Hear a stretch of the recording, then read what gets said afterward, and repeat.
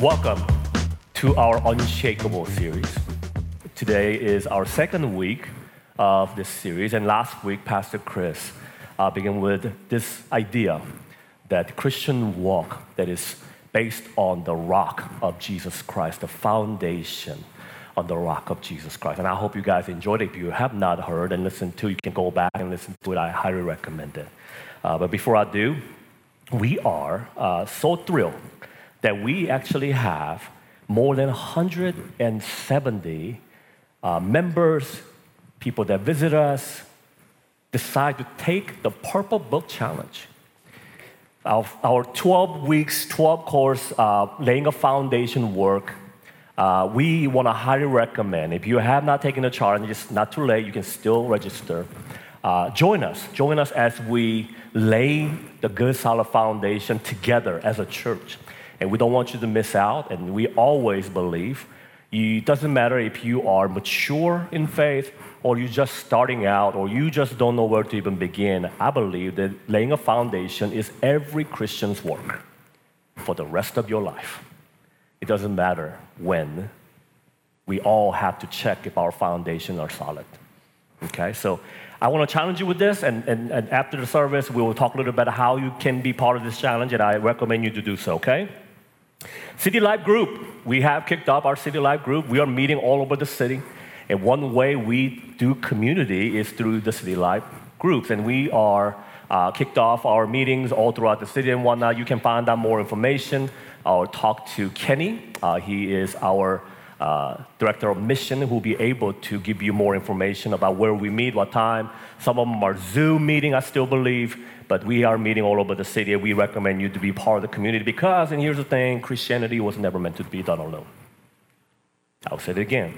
Christianity was never meant to be done alone. There's a reason why we see the church, early church, it starts with a group.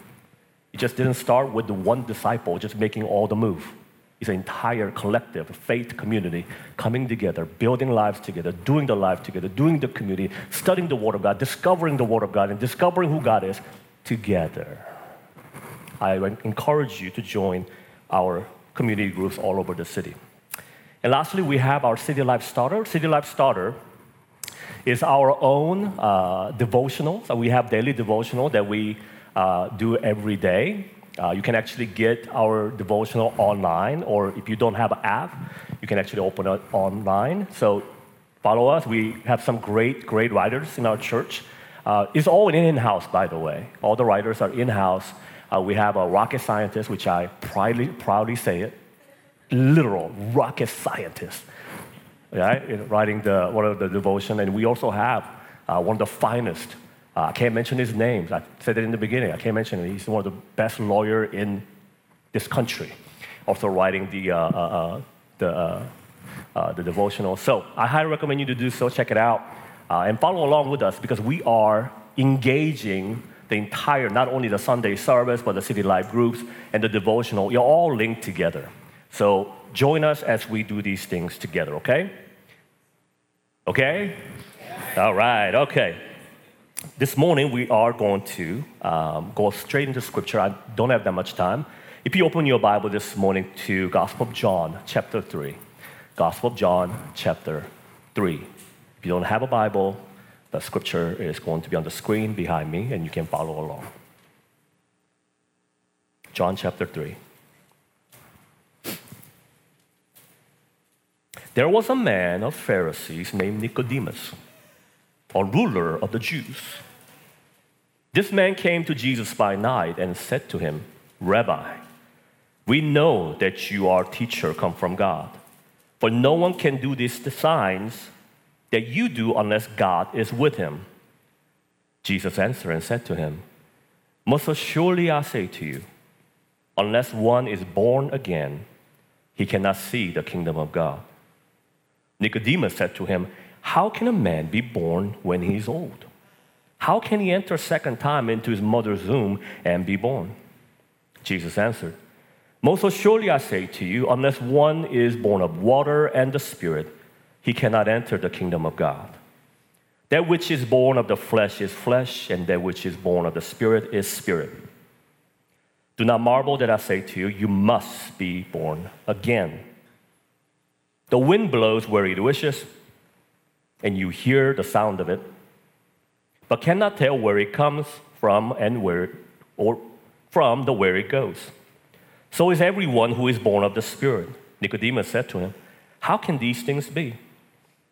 Jesus answered and said to him, are you the teacher of Israel, and do not know these things? Most assuredly I say to you, we speak what we know and testify what we have seen, and you do not receive our witness. If I have told you earthly things and you do not believe, how will you believe if I tell you heavenly things? No one has ascended to heaven but he who came down from heaven, that is the Son of Man who is in heaven. And as Moses lifted up the serpent in the wilderness, even so must the Son of Man be lifted up, that whoever believes in him should not perish, but have eternal life.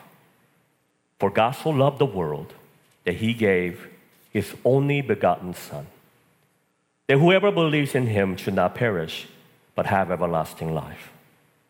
For God did not send his Son into the world to condemn the world, but that the world through him might be saved. This is the word of the Lord. Why do we like stories?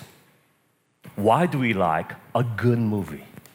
Why do we spend $20, $30, $40, and some of you, $50 going to a movies to watch a 2-hour movie, or sometimes 3? Why? Because we are geared towards stories. We would like, as humans, to put ourselves in the stories. We love the story of redemption, do we? We love the different type of stories where the heroes goes on a journey, where they will go into the adventure, and they will have a just bliss moment of the highs, enjoying life, things are going perfect, but it goes downhill. And it goes to the place that is in despair, the fall, and difficulties of life. And we see that, and we can somehow relate because we also go through the seasons of our life where there are things that are not perfect. And because we can now relate with the story, we are hoping that redemption may come. There's no story that is popular that you will say, well, that's where the story ends. You watch the movie, is there at the most bottom of the bottom in the despair, and the movie ends. You're going to be like, I want my money back. How could you end a story like this and leave these poor people that you've been relating and leave you with a hopelessness and despair? And we'll consider that a bad movie, right? But we are longing for the story of redemption. We want to see people make it. And that is within us. I believe that God has placed this story of redemption in our heart, that when we see the story of redemption, we are excited. There's something that drives us when we hear the story, someone that's been really, really bad, bad place, and all of a sudden, things work out. And you leave the movie theater with, okay, that's a good movie, right? It's not a bad movie. I mean, think about it. It is in us. We love good story, especially the story of redemption. Bible also has a story. It is a story of God's creation. It is a story of God's way to redeem the things that are broken. And the story ends well. There is a hero's journey where you feel as if nothing will work out. For thousands of years, you see the ups and downs of the Old Testament. God will choose people, especially Israel, but they will sin against God, and they will go down in despair, and they'll cry out to God. God will redeem them and restore them, only to repeat this cycle again over and over and over until story change. And that story changes when Son of God enters the scene.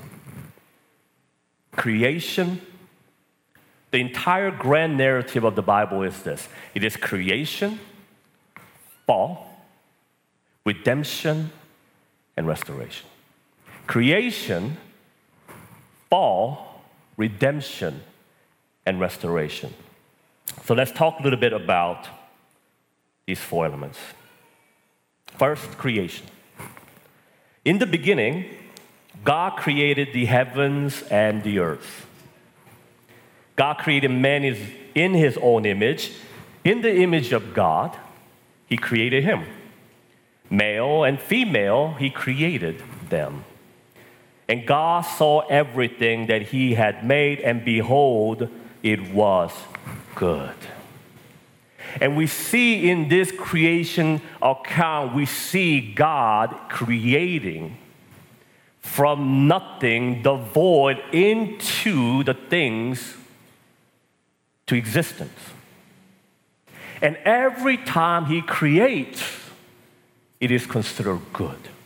Whenever he creates the land, it is considered good. When he creates creatures, he says it is good. When he creates water, sky, elements, mountains, everything that God creates in the beginning is good. And how do we define good without the Creator defining good? That is the issue of today. I feel like one of the greatest struggles of the humanity is us trying to determine what is good and what is bad. Every issue, it boils down to these two things. But the question comes back to who decides? By what standard? Who gets to choose good and evil?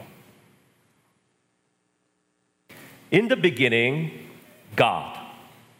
The story of God begins with God as a loving creator of all things. Humanity is the pinnacle of Creator's work, made in His likeness and created for relationship with God and fellow humanity.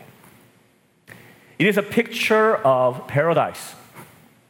Humanity enjoying unhindered fellowship with God, exercising loving dominion over all God's creation, working to cultivate the steward creation, and notable absence of evil and suffering. In the beginning, there was no evil. There is no suffering. There's no such thing. The idea of evil doesn't exist when God creates everything that is good.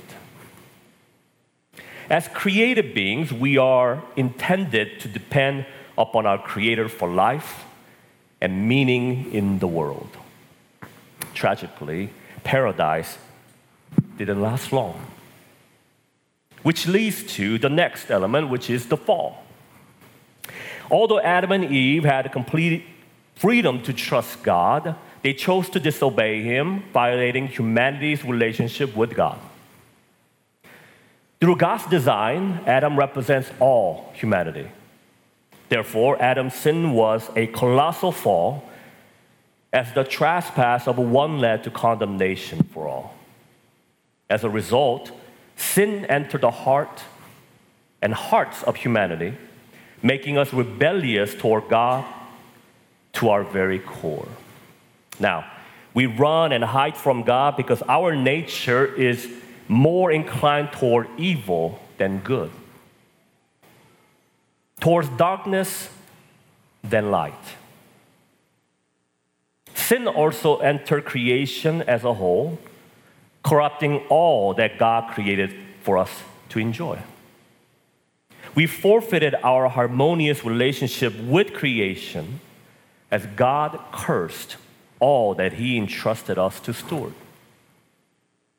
We have lost all ability to save ourselves from this corrupt condition and cannot find our way back to God. Instead of enjoying His holy pleasure, we now face His holy judgment and wrath. In short, we are utterly hopeless and helpless in our fallen condition. God would have been perfectly justified to end the story there. But we underestimate just how good and merciful God is. The story continues. Redemption. Thankfully, God set his plan of redemption in motion. Helpless to find our way back to him, he came to find, save, and deliver us from sin and judgment. He did this by sending his son, Jesus. Jesus lived the life of obedience we could not live and died a death we should have died for our sin and guilt. Jesus turned the wrath and judgment of God away from us and onto himself. In doing so, Jesus completely satisfied God's holy standard on our behalf and showed God's love for us in that while we were still sinners, according to Scripture, Christ died for us. Our response to Jesus is to wholeheartedly believe in him, turn from or repent from our sins, and put the full weight of our trust in him for our salvation. For God so loved the world, as we have read, that he gave his only Son, that whoever believes in him should not perish, but have eternal life. For by grace you have been saved through faith, and this is not your own doing. It is a gift of God, not a result of works, so that no one may boast. When we do this in faith, God completely forgives us and restores us to right relationship with him again. Redemption. This is God's story of his unfathomable love and pursuit of us. All of us. Even the worst of us. So that through Jesus we might find our way back to him. But that's not all. The story continues. And the final stage is the restoration. This final chapter is being written today. If you are itching to know how it turns out, just read the last two chapters of the story in Revelation 21 and 22. It's a pretty sweet ending. God's plan of redemption and complete restoration he set in motion with Jesus is finally going to be fulfilled. God will gloriously wrap up history, restoring all things by creating a new heaven and new earth for all God's people to dwell with him forever, as it was always meant to be. In Revelation 21, verse 1, then I saw a new heaven and new earth, for the first heaven and the first earth has passed away, and the sea was no more. And I saw a holy city, New Jerusalem, coming down out of the heaven from God, prepared as a bride adorned for her husband. And I heard a loud voice from the throne saying, behold, the dwelling place of God is with men. He will dwell with them, and they will be his people, and God himself will be with them as their God. He will wipe away every tear from their eyes, and death shall be no more. Neither shall there be mourning, nor crying, nor pain anymore, for the former things have passed away. We are living in a day where the one of the stage has been fulfilled. And this continuation of the story of the redemption is where you and I are here. Theologians call it already not yet. Christ has came already, and so that this is a period of a redemption. Not yet, kingdom has not fully consummated or restored in full. And our hope is that one day that we will see the glory of God being fulfilled. And in our time or the next, we will see the glory of God fulfilled. And that's the eternal hope that we have in God. If you think about the story of Israel in the Old Testament, you see God chose a specific group of people to make covenant with them in order that He may set them apart. The goal of it all is in Genesis chapter 12. God chose Abraham. And why did God chose Abraham? So that all the nations through him will be blessed. The very reason why this story is a continuation from the Old Testament to the New is that God's purpose is being fulfilled for thousands of years. And for you, in lifetime, we have a certain period of time that you and I live. We don't get to see the grand picture. A lot of times we're so concerned with ourselves now, especially this generation. Everything has to be now. Everything has to be immediate. Everything has to be done fast. And sometimes we forget that there is a bigger story that is taking place, and that story is being fulfilled. It is. You are part of that story. See, in a way, when we think about the story, what story are we talking of? It's a story of God. And you and I are included in that story. And that's the good news, that we are part of His story.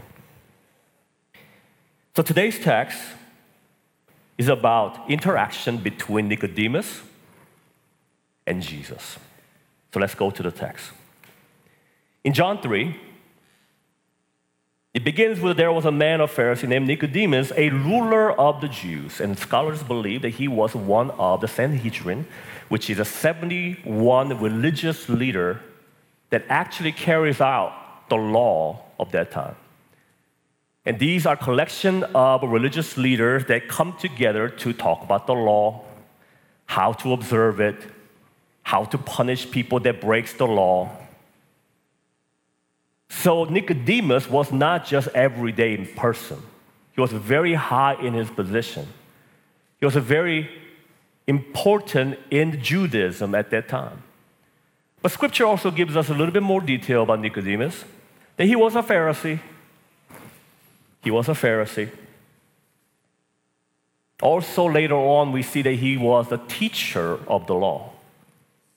And so there is a certain sense that he is an expert. He is someone that knows the law really well. But oddly, he comes to Jesus. Why did he come to Jesus? And he begins, say it this way. Rabbi, we know that you are a teacher come from God, for no one can do these signs that you do unless God is with him. What did Nicodemus actually see? Text doesn't tell us. A previous chapter might give us a little sign of what Nicodemus actually saw. There's an instance in John 2 that Jesus enters the temple. And as he's entering the temple, he sees people selling livestock, money changers. They're doing businesses in the temple court. And the zeal of the Lord came upon Christ, and he started overturning the table. I'm pretty sure it was pretty dramatic. It was not something that, hey, would you please move your stuff outside? Maybe we should. He's not having a conversation with these people. He walks in, he sees, he goes, and people are making crazy things. Why are you doing that? And Jesus says, my house was called to be a house of all nations, but you have made a robber's den.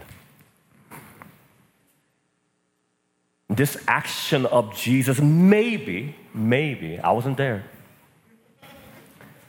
Maybe Nicodemus was also there, seeing this event being unfold.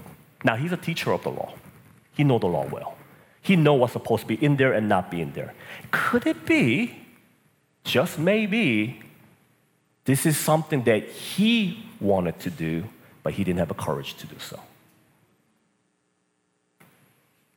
We're talking about signs. We're talking about actionable things that he actually witnessed that motivate him, that moved him in such a way to come to Jesus, which was a controversial figure, by the way. For you to be a very noble rabbi of a Sanhedrin high court rolling with a high priest, to be able to humble himself to come to this Galilean. He did not have the noble robe of the Pharisee and the high priest with a lofty hat. I got a whole thing to say about that one. But he is just like regular people. But what is it that moved Nicodemus in such a way to come to him? But he comes at night, comes secretly. And we know that there were a group of people that actually was searching to know who Jesus was. Simple, really. It says, Rabbi, we know. Who is we? Who are we talking about? There were secret believers that saw Jesus and say, that must be the Messiah. There's something different. So Nicodemus was sent to investigate. This is exciting. And he comes to give his noble speech. You must be from God. No one can do this. He's hyping him up, right? But what does Jesus say? He does not play any games here. He goes straight into the matter at hand. He says, most assuredly I say to you, unless one is born again, he cannot see the kingdom of God. He gives the entire lesson of being born again. Now, this born again is not a physical birth, but it is a spiritual birth. Every individual, old to young, seasoned or unseasoned, must be born again. Only because you grew up in church does not mean you are born again. Only because you know about the Bible, you can memorize the entire Bible, does not mean you are born again. It is a work of God. It is a power of God manifesting through the Spirit of God in the lives of people. I cannot convince you to believe. No one can convince you to believe. It has to be the work of God, through the power of God, through the Spirit of God, that person is born again. The spiritual birth is only done by God and Him alone. We are just a mouthpiece. We are instruments of God's working, but we don't save anyone. I don't save you. No man can save you. There's only one who can save, and that is God Himself.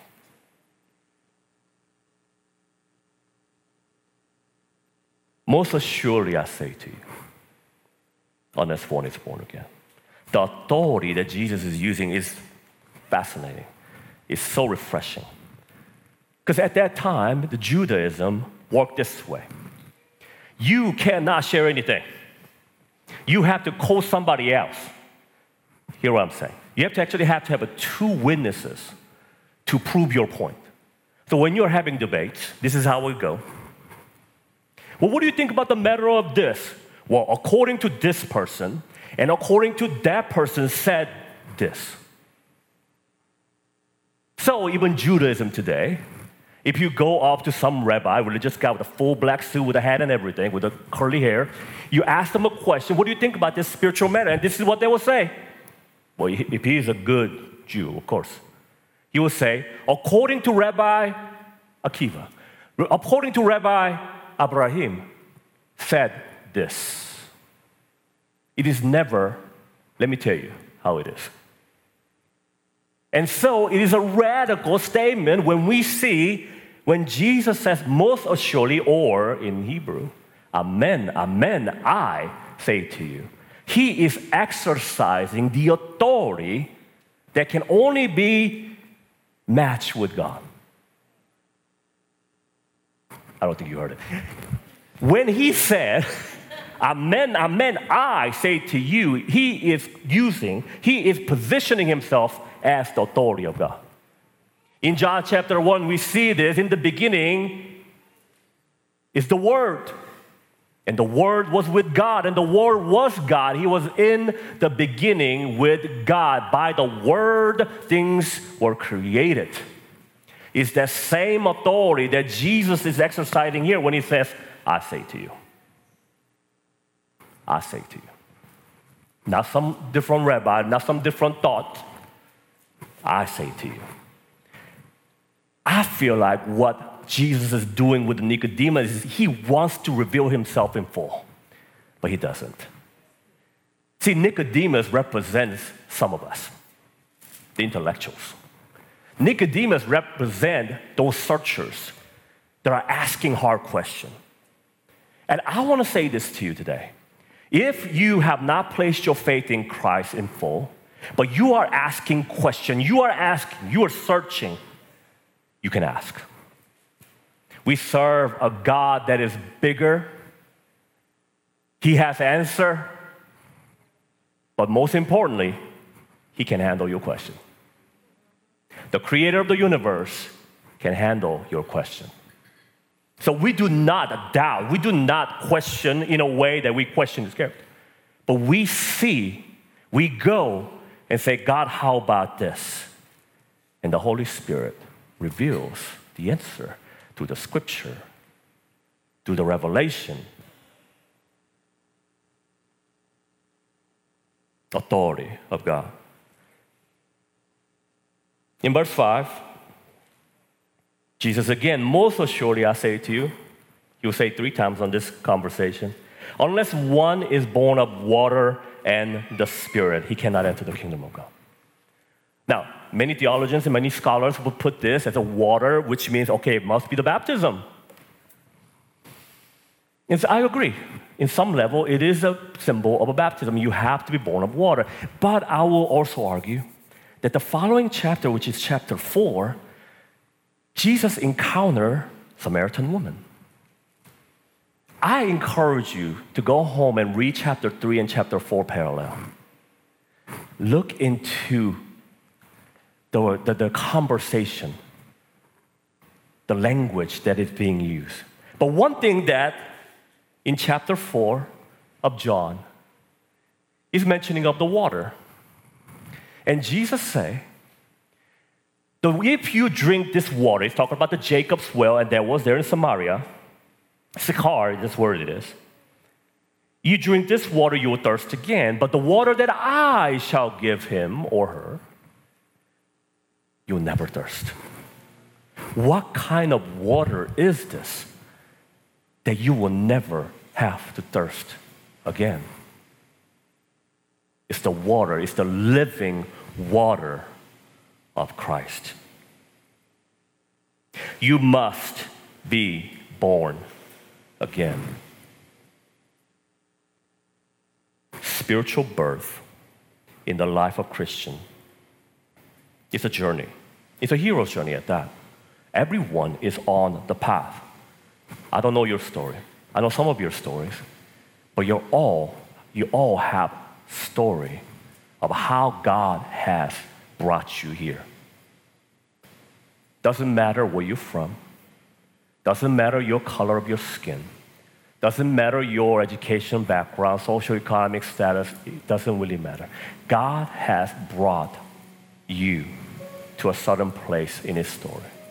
And you are part of His story, whether you like it or not. You must be born again.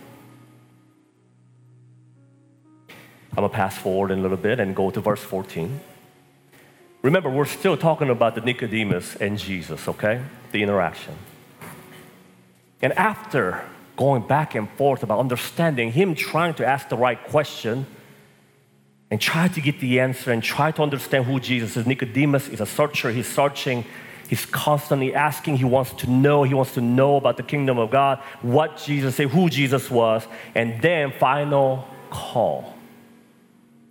I believe this is a sign that he gives to Nicodemus, and he says in verse 14, "And as Moses lifted up the serpent in the wilderness, even so must the Son of Man be lifted up." In Numbers 21, this incident happening, where there were children of Israel was in the wilderness, and there were snakes, serpents, and they were biting Israelites.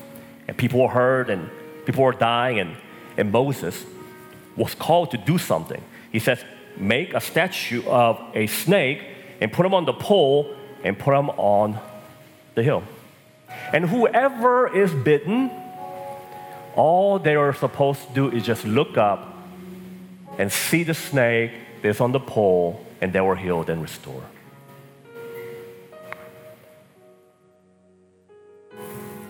Even so must the Son of Man be lifted up,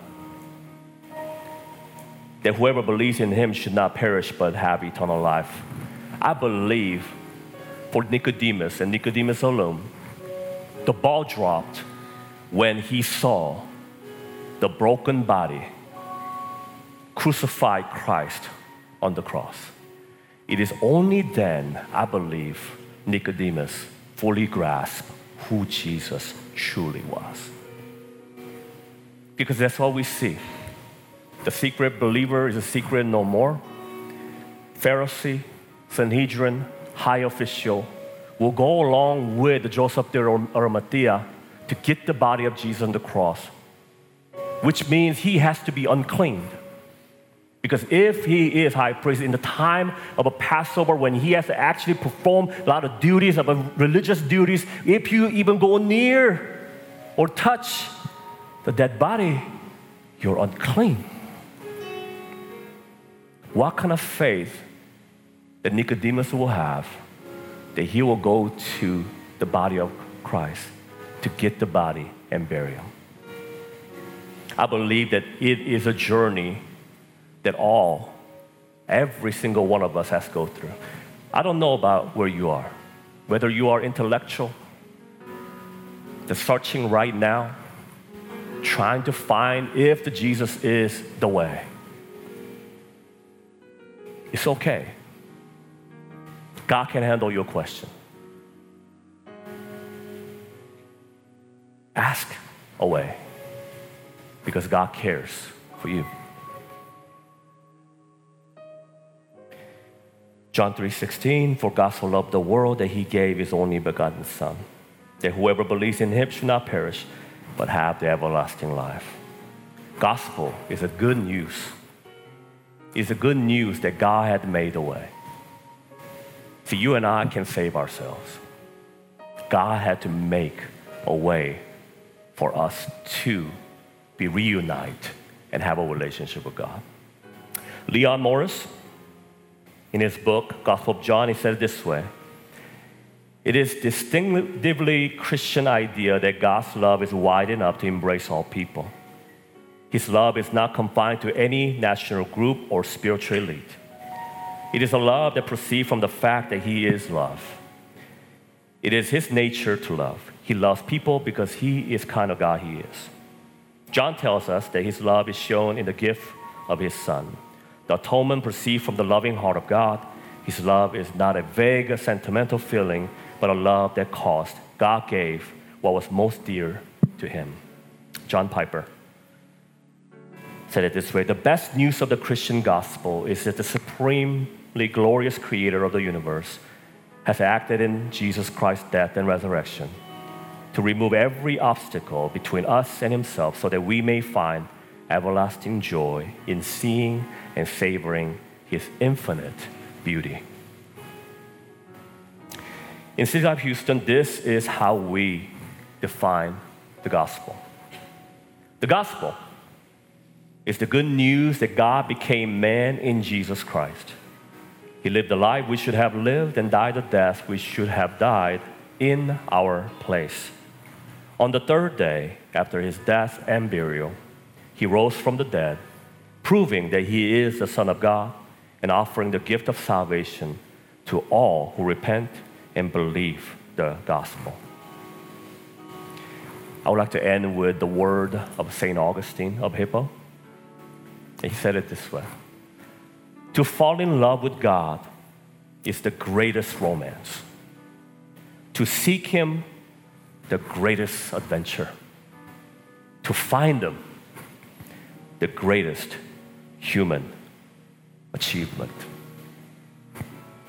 You are part of his story of redemption and restoration. The question is, what stops you from following this loving God who have made the way for us to have an eternal relationship with him? Let us pray. Father, I just thank you. Thank you for making the way through your Son, Jesus. Lord, I pray this morning for those who do not know you, that do not have a relationship with you, God. Lord, I pray for the spiritual birth to happen, that the power of God, by the Spirit of God, that they will know you. I pray for intellectuals like Nicodemus here today. I pray for the revelation of you, that the power will manifest, that they will know you and the power of your resurrection and the fellowship of your suffering. And Lord, I pray for those who have placed their faith and complete trust in Christ. I pray that, Lord, you strengthen them, that you will empower them to share the good news to their neighbors, their friends, their family, their classmates, their co-workers. Empower them afresh, oh God. In Jesus' mighty name, amen.